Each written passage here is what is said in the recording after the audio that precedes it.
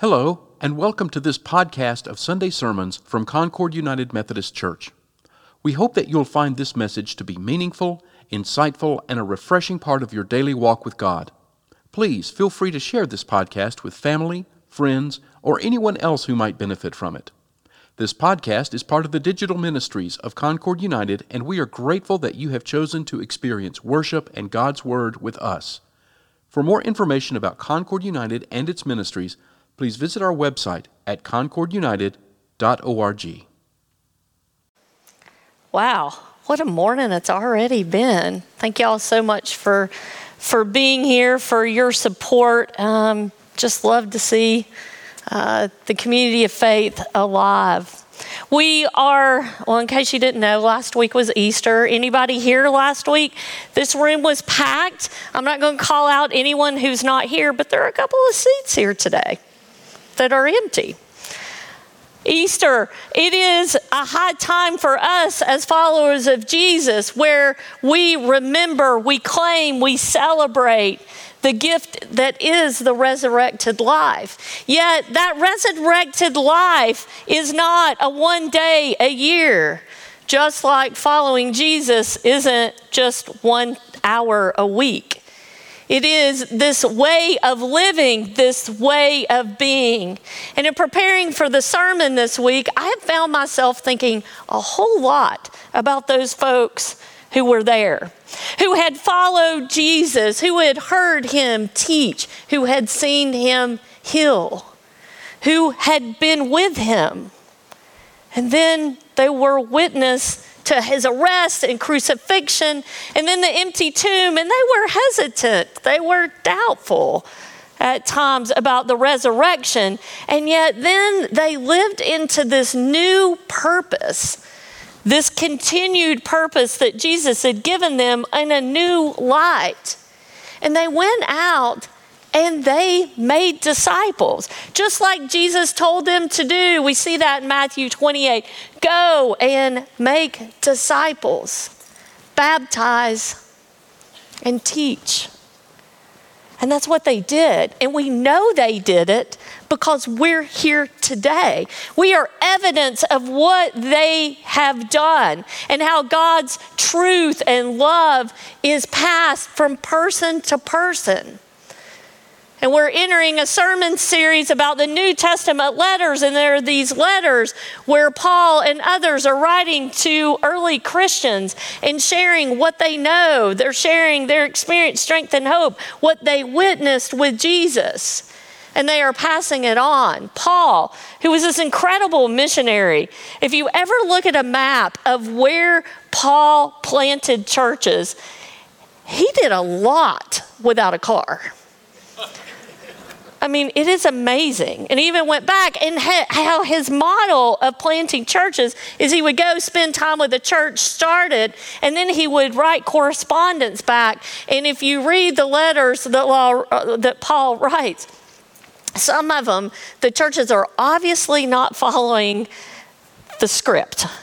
And he is pretty straightforward about that and calls them out. And then there are other churches that he encourages and expresses incredible gratitude for. And the reading today is found in 1 Thessalonians.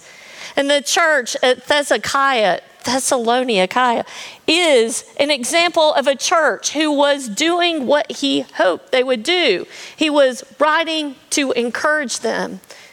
And our series is called Love Never Fails. It is the love of Jesus Christ never fails. And we see that lived out in the early church.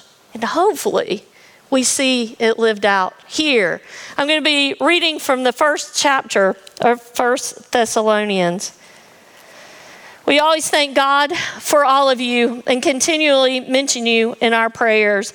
We remember before our God and Father your work produced by faith, your labor prompted by love, and your endurance inspired by hope in our Lord Jesus Christ. For we know, brothers and sisters, loved by God, that he's chosen you because our gospel came to you not simply with words, but also with power, with the Holy Spirit and deep conviction. You know how we lived among you for your sake. You became imitators of us and of the Lord, for you welcomed the message in the midst of severe suffering with the joy given by the Holy Spirit. And so you became a model to all the believers in Macedonia and Achaia. The Lord's message rang out from you not only in Macedonia and Achaia. Your faith in God has become known everywhere. Therefore, we do not need to say anything about it. Let us pray. Lord, I don't know if I've thanked you recently, but thank you that I get to be a part of this community of faith. Thank you that I get to speak like this, not because it's about me, but because it's about you. Lord, I just thank you. Thank you that you take us as we are and you give us opportunities that blow us away. Thank you for that. Lord, you know what needs to be said here today. Speak through me, to me, and despite of me. In your holy name, amen. I'm going to tell a couple of stories today, and I want to give a caveat. I want to let y'all know that stories I'm going to tell today, I have asked their permission first. And that's important because I don't want you to think that if you have a conversation with me, you may be in the next sermon. That would not be good. So I have asked permission, and the first person I'm going to talk about is our son. He will turn 16 in a couple of weeks. And I'm always amazed how when it comes time for his birthday and the weeks leading up to it, I find myself very reflective. I find myself in awe of life. I think I do it even more so than I do around my own birthday. Because I remember what it was like wanting to become a mom. Not sure I was going to be able to become a mom. Finding out that I was going to get to be a mom, being grateful that there was 9 months. Because when the whole thing started, I was like, I am not ready. And by 9 months, I was like, I don't care how, but it's time, it's go time. Let's do this. God gives us 9 months for a reason. And so as we come into spring, I reflect back on those last months of pregnancy, on his birth, and that moment of like, oh my gosh, I was the best parent until May 18th, 2006. And then I was like, I don't know how to do this. But those early days, those early years of playing games with him and seeing his eyes open in new ways, it still happens. It just happens a little differently. But in those early years, we used to play a game that I am confident you are familiar with, peekaboo, right? Where you cover your eyes and then you act like it's the biggest thing in the world that you've seen again. And we used to do that with our son a lot. And he would get this grin on his face and this cackle that would come from the depths of his soul. And it was the coolest thing in the world. And he would imitate us. He would copy us on things. And it was cool and it was fun. And what we've seen is he's growing the way he's supposed to, right? Developmentally. We don't play peekaboo anymore. And if I did, he would give me that look. I should try it, but I won't. But now we're to the point where as he's getting older, he doesn't imitate us in the exact same ways. But there are moments that I see us in him. I see that spending time with us, he has imitated. He has copied things about words that we have said and actions that we have taken. And let's be honest, not all of them are the best. There's nothing like your tone of voice coming back at you. But it's this gift that we get as parents, as grandparents, as aunts and uncles. We get the opportunity to see kids mature and develop, going from the stages of just copying us flat out until it's more subtle and it's a part of who they are. You see, the church that Paul was writing to, he mentions the concept of imitation, of example and message. And there are 3 questions that we take out of Paul's writing, out of these verses. And this, sometimes what we can do is we can be like, thank goodness they had to think about that. When actually, all 3 of these questions, I want each of us to think about. I want us to prayerfully consider beyond our time together today. I want you to prayerfully consider this. And the first question is, who am I imitating? Paul writes that the church was imitators. They were imitators of Paul and Timothy and Silas and of the Lord. That's who they imitated, and he was reinforcing their behaviors. Think about it. Who do you imitate? Who is it that you're imitating? For some of us, we may go, it's been a while. I got this figured out. I don't imitate anyone. But yet we are all imitating someone. The question is who? Hopefully, we're imitating God and Jesus and what we see in Scripture. Hopefully, we're not just learning about that. Hopefully, we are imitating those behaviors.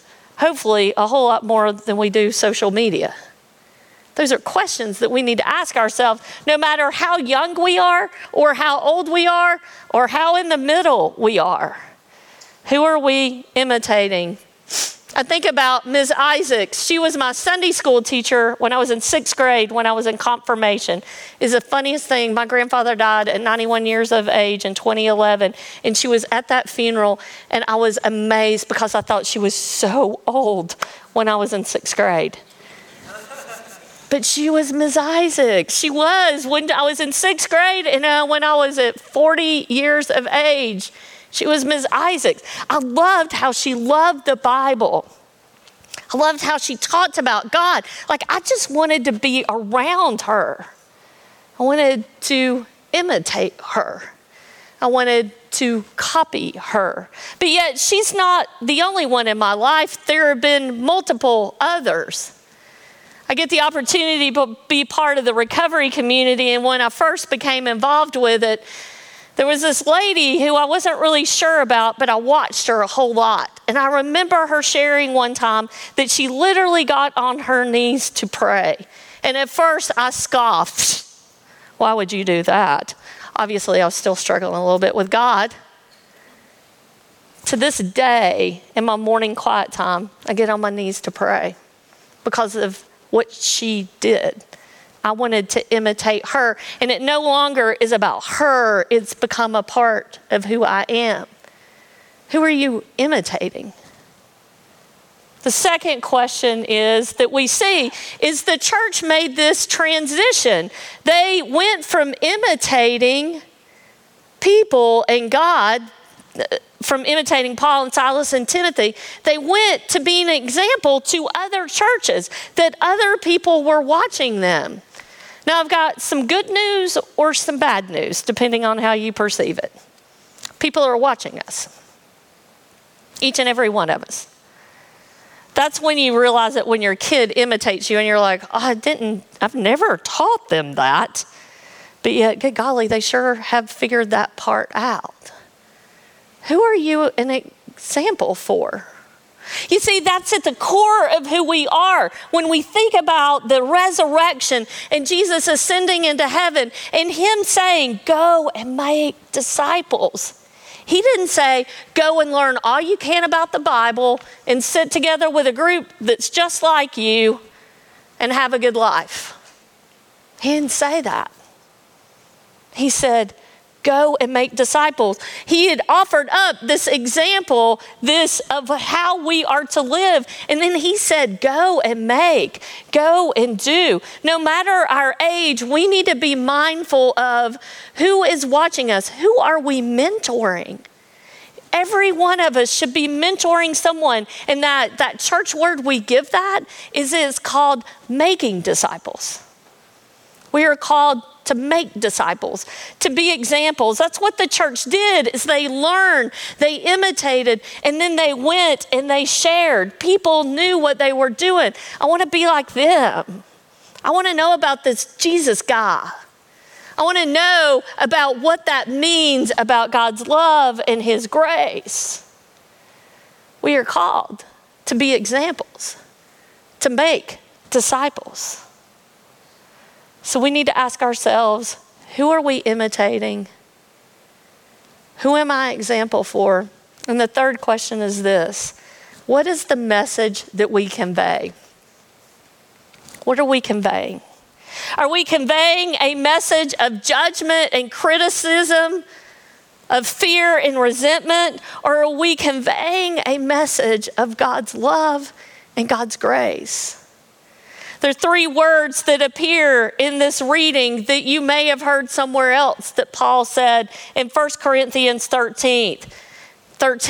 Faith, hope, and love. And the greatest of these is love. He talks about how the church has that. The church has faith, it has hope, and it has love. That is a message that they are conveying. And we know Paul's message is one of God's grace, of being a new creation through Jesus, and that we are justified by God through faith. We see it throughout Paul's writings. And then the people who imitated him, that was what they got. Think about it. Ask yourself this question. What is the message I'm conveying?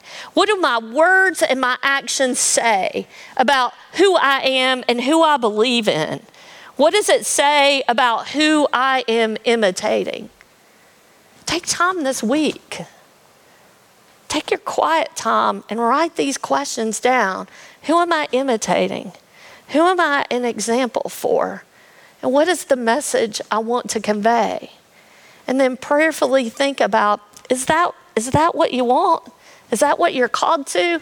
Are there adjustments you need to make in your life? Like, that's part of becoming and being a disciple, is that we're continuing to live into that. Y'all, we don't arrive. We get to continue on the process of following Jesus, of becoming and making disciples. As I mentioned, I'm part of the recovery community, and we have this mentorship model that we use.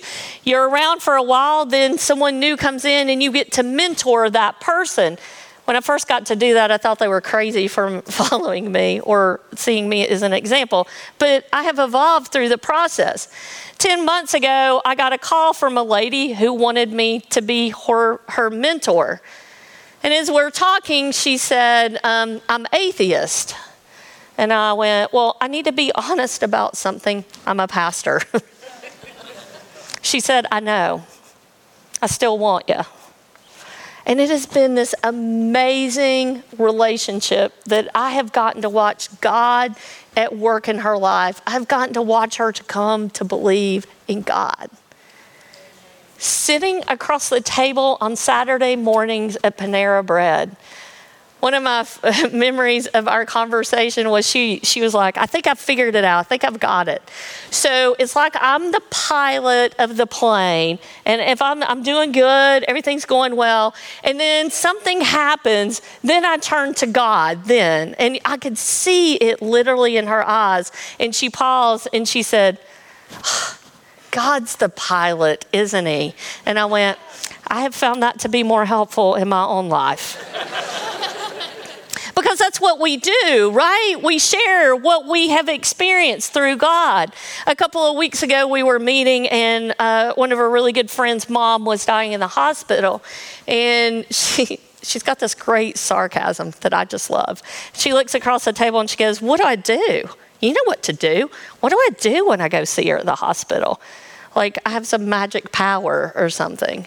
And I went, when I've had the opportunity to be in those sacred spaces with folks, I just be with.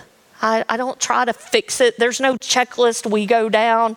We're just being with. And how I know to be with is because that's who Jesus is. That's what Jesus does. Jesus is with us. It's all through the Gospels. Jesus met people where they were, and he was with them.